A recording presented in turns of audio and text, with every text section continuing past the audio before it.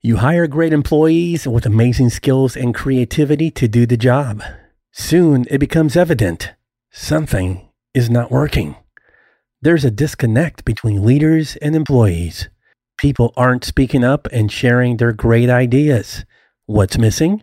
The answer: a culture built on courage. Welcome to episode 69.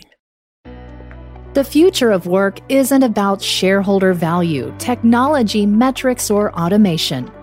It's about being human and putting people first through actionable love.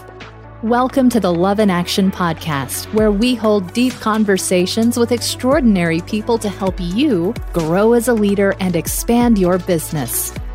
Here's your host, Marcel Schwantes. Welcome to episode 69 of the Love in Action podcast, now heard globally in over 100 countries. So glad you are here for what I know will be a great experience for you. If you're new to the show, you have landed at the place where we hold deep conversations about how to make your business and workplace be both good for people and for profits. Today's episode is about being courageous, but more specifically, if you're a leader, creating courageous cultures of work that lead to high performance and high engagement. Now, you may be wondering, Marcel, what does being more courageous have to do with high performance or engagement? Well, many leaders are convinced that they have an open and inviting environment that encourages people, their employees, to speak up and feel heard and feel understood. And then they're shocked when they learn that employees are holding back and not speaking up. The thing is, your employees have great ideas and they want to be heard. And every good leader wants to hear them too. But too often, there's this disconnect. And over time, here's what happens. Employees and leaders both feel that, hey, no one cares about making things better here. And that disconnect gets wider and wider over time. From leaders complaining that their teams don't contribute ideas to employees just throwing up their hands and complaining that, hey, nobody ever asked for my input. And when people like my distinguished guests today look at what's really going on through their research, we find that the company culture is the culprit. And what's drastically missing is courage. And I can't wait to dig into this topic with none other than Karen Hurt, co-author of a brand new book called, what else? Courageous Cultures: How to Build Teams of Micro Innovators, Problem Solvers, and Customer Advocates. Karen is an accomplished author and international keynote speaker, inspiring transformational change around the world through her leadership training and consulting firm, Let's Grow Leaders, which she co-founded with her husband, David Dye, who, by the way, also co-authored Courageous Culture. She's also the award-winning author of Winning Well, a manager's guide to getting results without losing your soul. Karen was recently named on Inc. magazine's list of 100 great leadership speakers and American Management Association's 50 leaders to watch. She is a former Verizon executive with a track record of turnaround successes across multiple disciplines, including sales, customer service, and human resources. She and her husband, David, are also philanthropists, spearheading an initiative called Winning Wells, which provides clean water wells to communities struggling with access to safe water throughout Southeast Asia. Great to have you, Karen. I can't wait to dig in. I have so many questions for you. So welcome to the Love in Action podcast. Oh, thank you so much for having me. It's a delight to talk with you. Thanks. Likewise, Karen. So Karen, we always start with kind of a human moment, and that is a moment of gratitude. We're in tough times right now. So what makes you smile when you get up in the morning these days? It's funny because since we've been in this lockdown mode, my 14-year-old son, Sebastian, has decided that we should start every morning by him coming in and singing a little song to me. So he says, "Good morning, good morning. And that always makes me smile. I'm usually, of course, up way before him. So, as he comes into my office, I get my little serenade, and then we go on with the rest of our day. It's good when you're already awake and not having your 14-year-old bounce up and down and sing a song in your ear, right? Okay, so I want our listeners to get acquainted with you. Now that you told us what makes you smile in the morning is next, tell us what gets you up in the morning, meaning what's your purpose? What's your why? Yeah, we are really passionate about helping leaders get breakthrough results without losing your soul, right? By staying a human being along the way. And our mission is to provide extremely practical tools and techniques that people can use. And it has been so much fun working with leaders around the world in a variety of contexts and watching people say, oh, wow, I can do this. Yeah.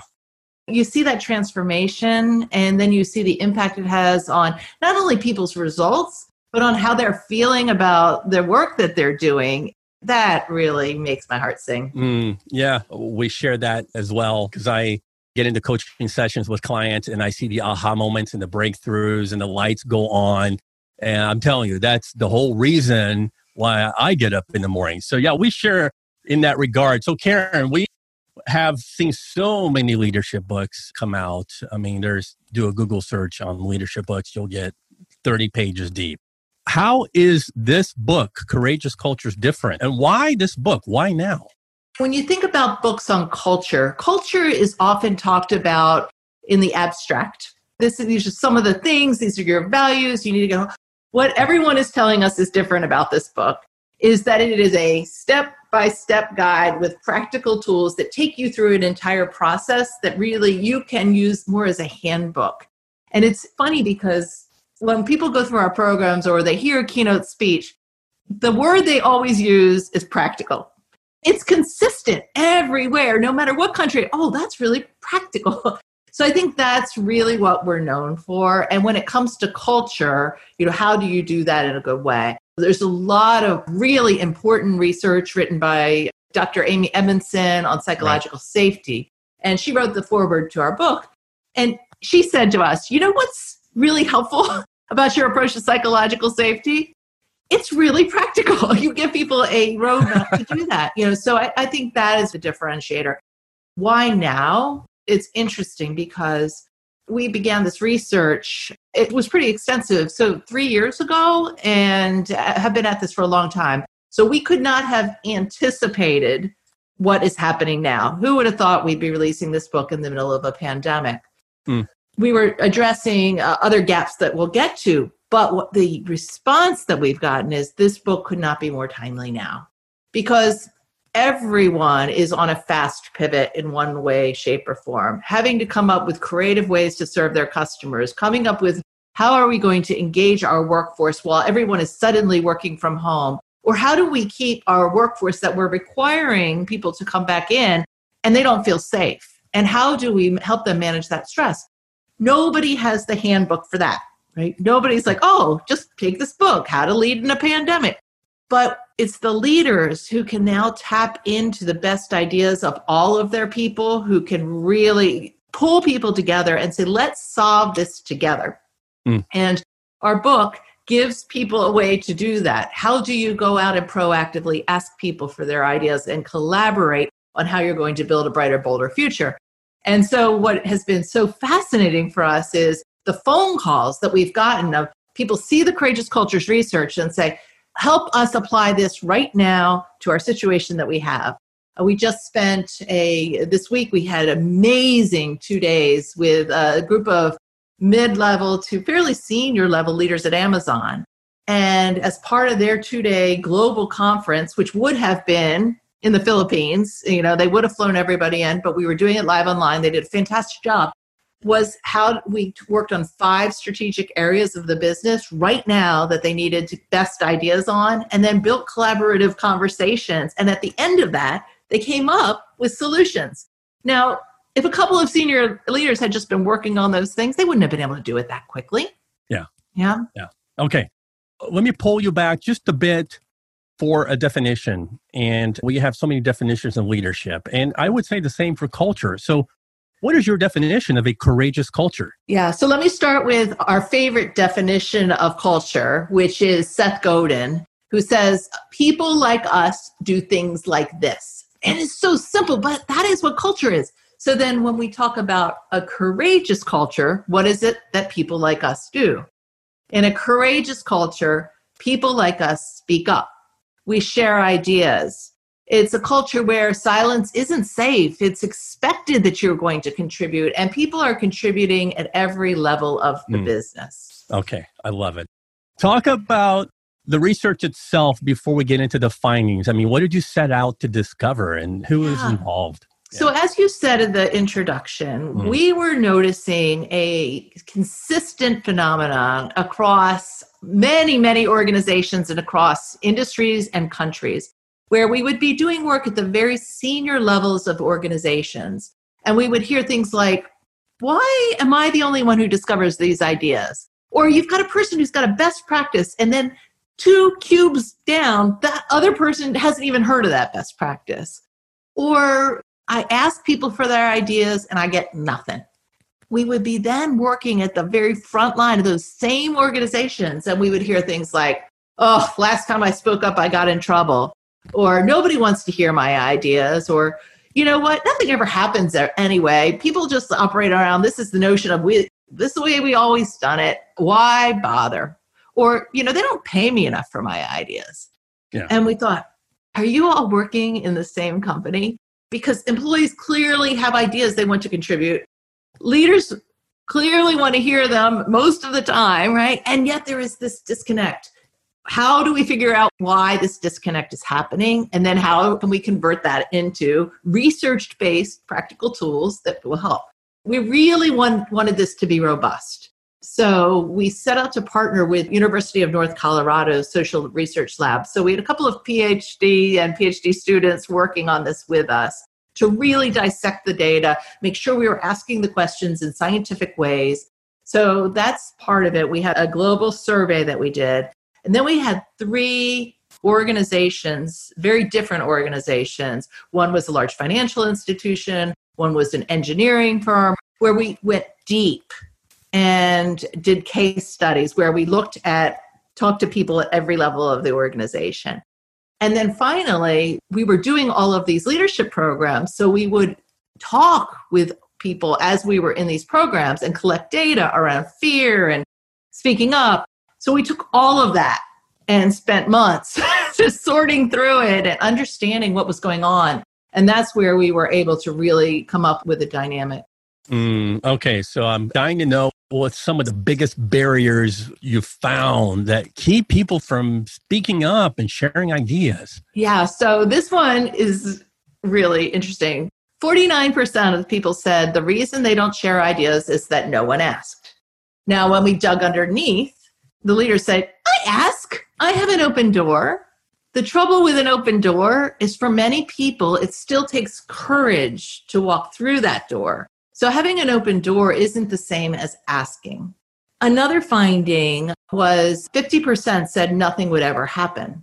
And what was really interesting about that is we'd say, well, nothing would ever happen. In one financial organization we were working with, they said, well, the ideas that are being submitted, we're already using them. So, it wasn't like we needed to do anything. They were already being done. People just didn't know. So it's not like we didn't act on the ideas. We said, well, do you tell the people that their idea was already being done? Ooh, no. So in some cases, it wasn't that nothing was happening. It was just that there was no feedback loop. And the other really big one was 40% said, I lack confidence to share an idea. Yeah. And so where does the lack of confidence, that gets to the psychological safety piece of things, where people had a bad experience in the past. And so they're letting that psychological dominate their brain. There's some baggage there, right? Yeah. And when we dug underneath that statistic, one of the things we would find is a lot of the times people were not speaking up to their current leader, but the bad experience wasn't with their current leader. At one point, we asked someone and they said, oh, well, that was 10 years ago in a different organization. And yet that scar tissue had clung on. So one of the things that we do in our programs is we help people do a courage map where they tap into their positive experiences of speaking up so that they bring those memories to the forefront of their brain, and that gives them confidence for future.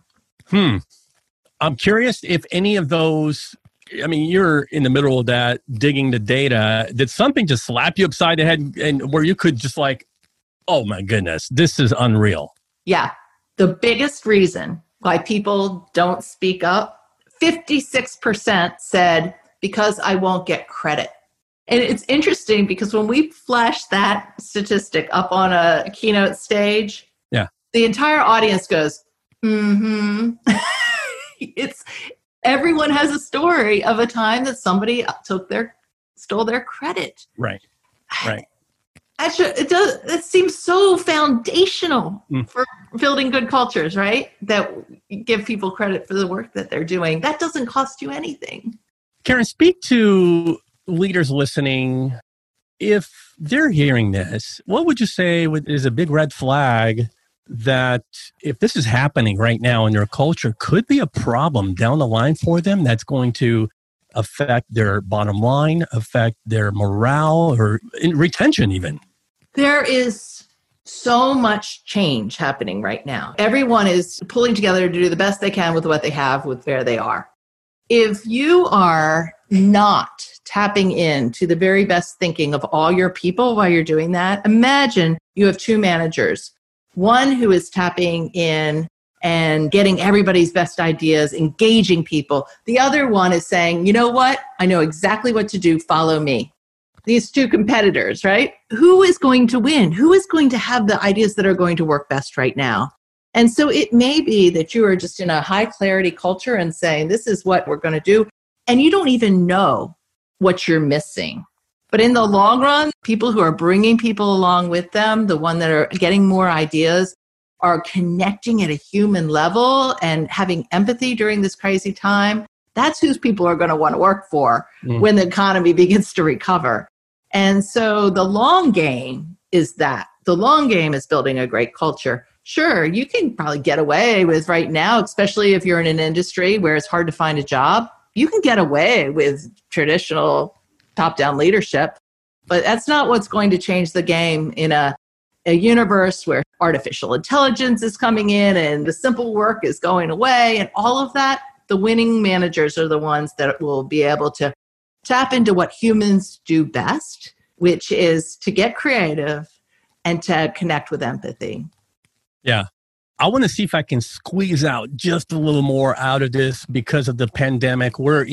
There's so many things happening at once. You got a global pandemic, you got an economic downturn, and then on top of that, you have racial injustice and social unrest, protests all over, which are really, if you look at it, they're actually affecting the workplace as well because we have people of color working amongst us. So why are courageous cultures even more important right now with everything that's going on? It's amazing to me to watch different organizations respond differently. We got a call from one government agency and they said, Karen, I want you to come to do a training that is going to give our team a fast finish for the year. Fast finish, breakthrough results. Okay, so what's on people's hearts and minds right now?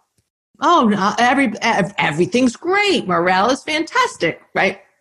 I mean, nobody's just got it all handled right now. And I said, well, all right, so in this agency, don't you, and they should be talking about this, right? So you don't have anybody who's concerned about all the social unrest? I mean, you're based in Washington, D.C. There's protests there everywhere. There's Black Lives Matter. Isn't this a conversation? Oh, we can't talk about any of that. That would be political. I'm like, well, there's no way to talk about it without it being political. Oh, no. We can't talk about that. We need to talk about a fast finish. So you know what? I'm not your girl, right? I didn't get that job because I said, I don't see how you can do that without it. And if you come in tone deaf to what people are dealing with, or people are trying to work from home right now with children crawling all over them. Yeah. Right? I'm trying to do podcasts and say to my son next door, please stop playing the ukulele. right? And you have to, if you can't connect at a human level right now and say, what do you need? And if you just start pushing, people are just going to shut down and do what they can, but you're not going to get the creative ideas. You're not going to get energetic contributions. You're going to keep people in a survival mode. Yeah. Wow, Karen. I want to get into a discussion that we like to talk about fear here on the podcast and how that is an obstacle to having a culture of courage. I have some thoughts about this, Karen, and I want to frame the discussion by asking you a powerful question I always ask my guests. Hang tight. We will do this after a short message. Don't go anywhere. Hey, Marcel here. So many people have asked me, Marcel, we want to coach and train our leaders remotely. Do you have any courses we can purchase online? Well, my answer up until the pandemic hit would have been, sorry, but you can book me for a speaking engagement. But now, with no end in sight to this pandemic, I decided to bring everything that I have delivered in speaking platforms and online workshops across the country to an online platform. It's a real curriculum. It's 8 weeks long. It's got videos to watch, plus live Q&A calls in a private Facebook community, only accessible to members. The course is called From Boss to Leader, and I'm inviting you, my listeners, to participate as a beta group member. Together, this beta group will go through a learning experience with me guiding the way, and you will also tell me how to improve on the experience for future students of my course. The beta group is unique because you get 50% off the normal price. If you're interested and you want to learn more, I'd love to hear from you. Find me on LinkedIn or hit me up on my contact page at marcelschwantes.com. Okay, we're back. So Karen, you found something intriguing in your research that caught my attention. And that is the 3 most toxic behaviors you hear being tolerated and even rewarded are shaming, blaming, and intimidation. I want to get into the reasons why that happens. But first, those behaviors typically happen in dehumanizing cultures of fear that are modeled from the top down. And I believe where psychological safety, care, empathy, and compassion and belonging, when those things are absent and people can't be their true selves, so of course, there's not going to be any courage. Right. So here's a question. It's the year 2020. We're not in 1970 and we're far removed from the industrial age. Why do you feel people in leadership roles still lead through fear and intimidation? Yeah. Couple of reasons. One is that they are insecure. I just was having this conversation with a very senior leader I was coaching the other day, and he was so frustrated by some behaviors that he was experiencing from someone. I said, where do you think that's coming from? And he's like, clearly insecurity. I mean, people know it, and so that's the thing. If you're showing up like this, people see it. They know what you're insecure, because that's the number one reason people act that way, because they have the power, they can get away with it, and they don't really know the better way to do it. They're scared to be vulnerable. They're scared to make that human connection, so they just tell people what to do. We use an example in the book, true story. Chief operating officer at a sales meeting puts up the stack rank of all of her senior team of their results. All right, that's not unusual. But then goes to the people at the very bottom of the stack rank and hands the microphone in this public forum and say, can you explain what's going on? And mocking and intimidating. And I thought, can you imagine? Are people going to come up with creative solutions to fix those results? In that environment, all you're going to do is whatever she says to do. Yeah. Yeah. That's all of those, right? That's shame, blame, and intimidation. Or a senior leader who clearly had made a call that didn't turn out right. No big deal. We all make bad decisions. But then has amnesia that he was the one who had that, right? Begins to blame the director. Why did you do this? Why did you do that? You were there at the time, right? And so those are the things. If people are experiencing that or any of this, when reporters reach out to us and say, oh yeah, like psychological safety, you mean like the Me Too movement? No, if you're dealing with Me Too stuff or intimidation stuff, you don't have a fighting chance of building what we're calling a courageous culture. Because if it takes courage to just get out of bed and show up, you're not going to get people's best thinking. Mm-hmm. I'm always interested in the follow-up question, which I'm going to tie into shaming, blaming, and intimidation. Okay, why is this being tolerated? Why is it that we even reward those behaviors? One of the big reasons that I've seen is this person is bringing some other enormous quality. Either they have a massive connection with customers, and they're afraid that if they sever the person, they will sever the relationship with the customer. And one of the things that is so fascinating to me is watching people who are perfect at this with customers. Like they would never treat a customer this way. And yet when it comes to leading their own team, all of this toxic behavior comes out. So that's one reason. And I think the other is if you allow even just one person to get away with it, everybody is watching. And if that person is at a very senior level, people are looking up and saying, that's what it takes to be successful. And now they are going to role model those behaviors. I have seen that happen time and time again. And so that's the danger of leaving even one person in power in play when they are leading that way. And in many cases, and I remember saying this to my teams when I was in corporate, she's winning in spite of those behaviors, right? Not because of them. Pick what they're good at. Watch how they do strategy.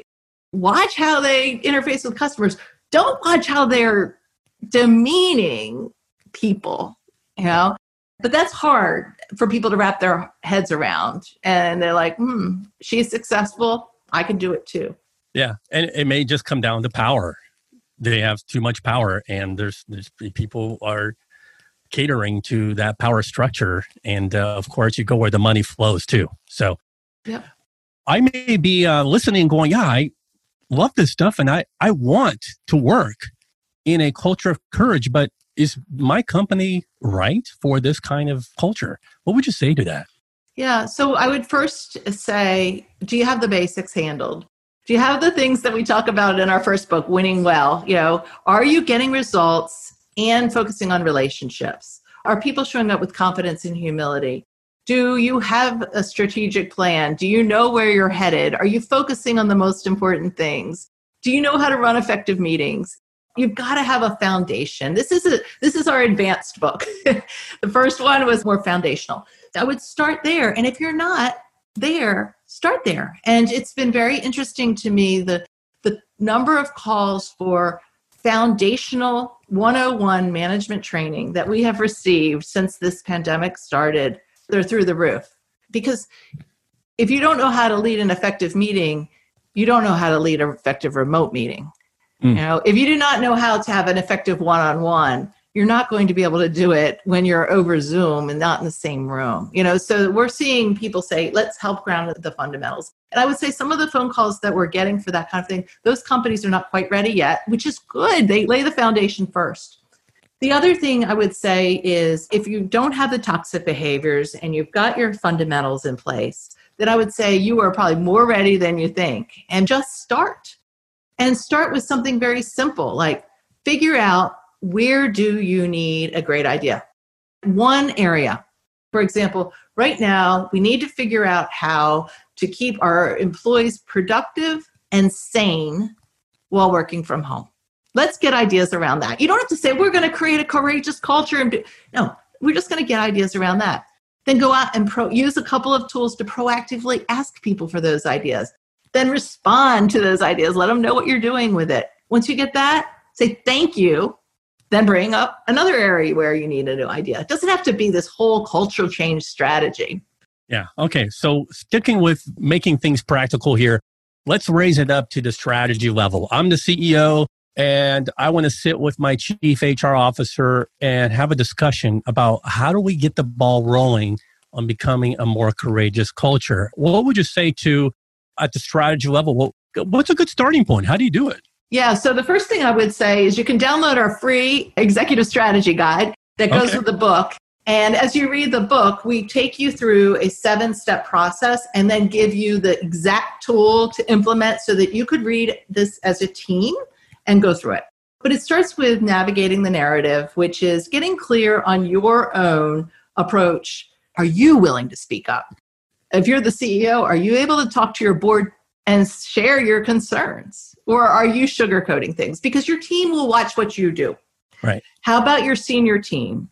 Are they willing to tell you the truth? Navigate the narrative.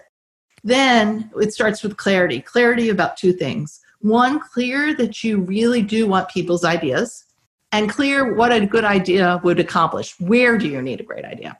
Then curiosity, which is going out and deliberately asking people for their ideas.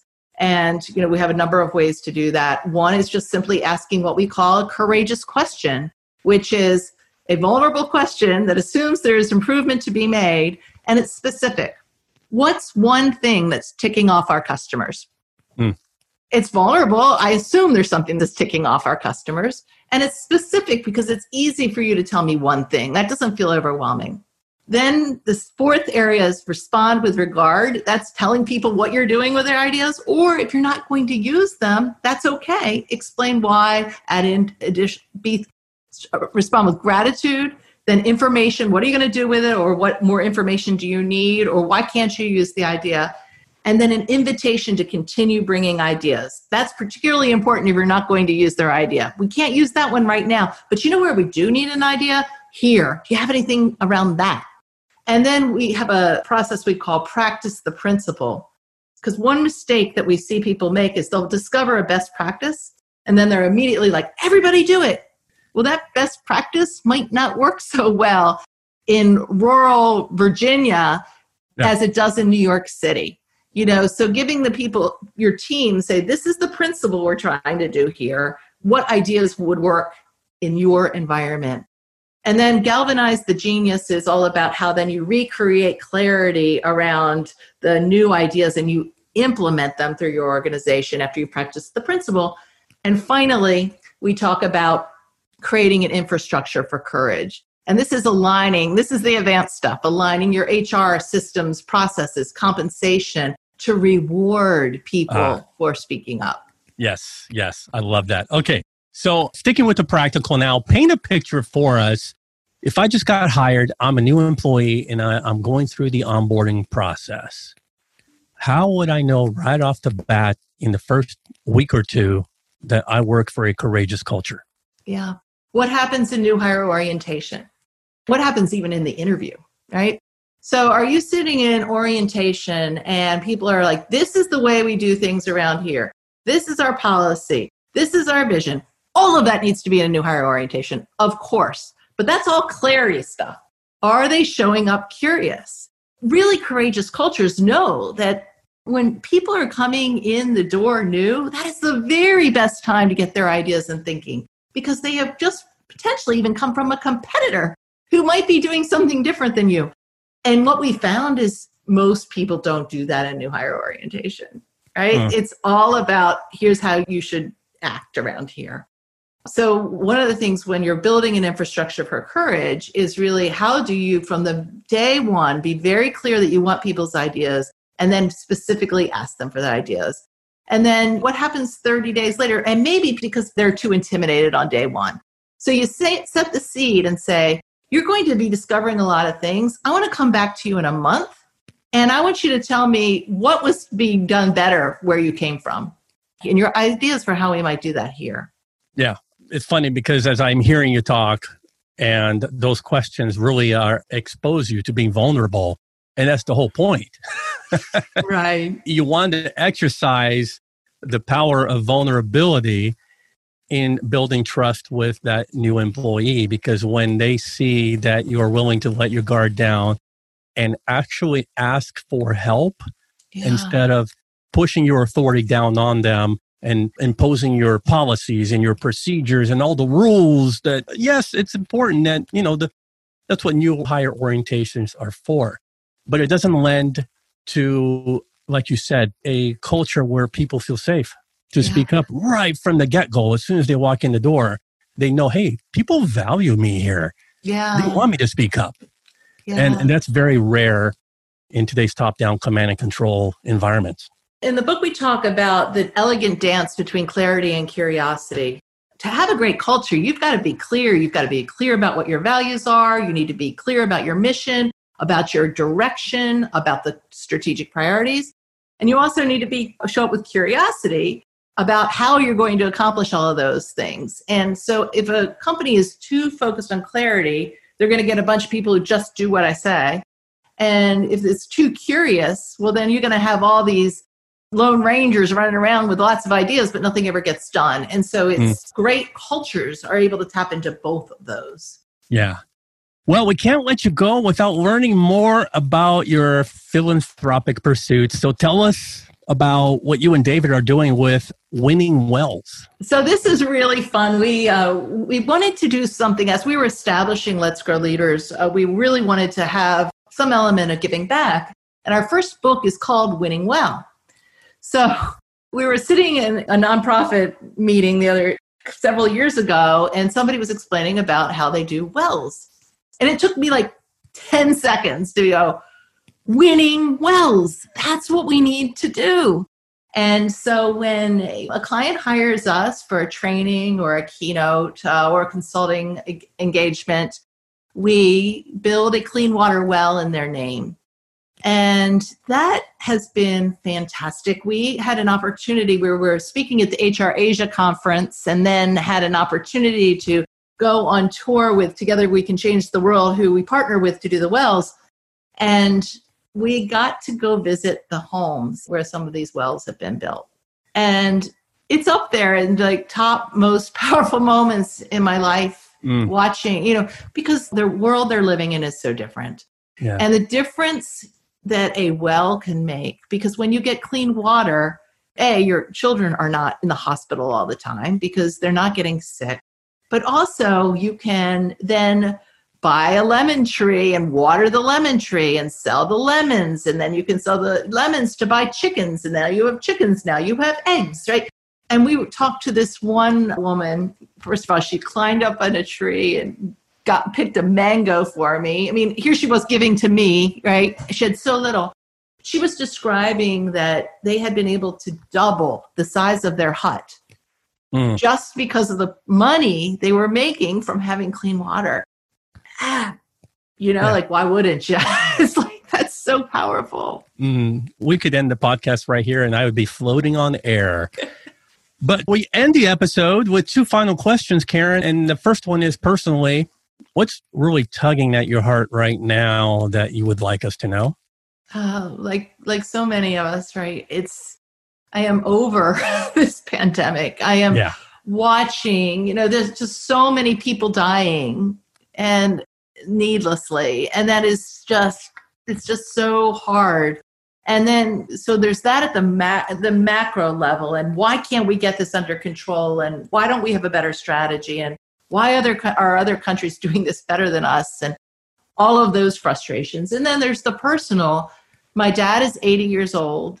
He is afraid to see any of us. And I literally take him groceries. He opens the garage door. I put them in. And he's 80 years old. How much more time do we have? And that is the part that's so hard. Yeah. And it hits us all in the same spot. My dad is 83 as well, and I have not seen him pre-pandemic. And I don't know when I will again, but we do Zoom and we do FaceTime. It's just not the same. It's just not the same, right? No. Yeah. Well, you close us out your way with one final takeaway or a message that will make a difference in our lives. What would that be?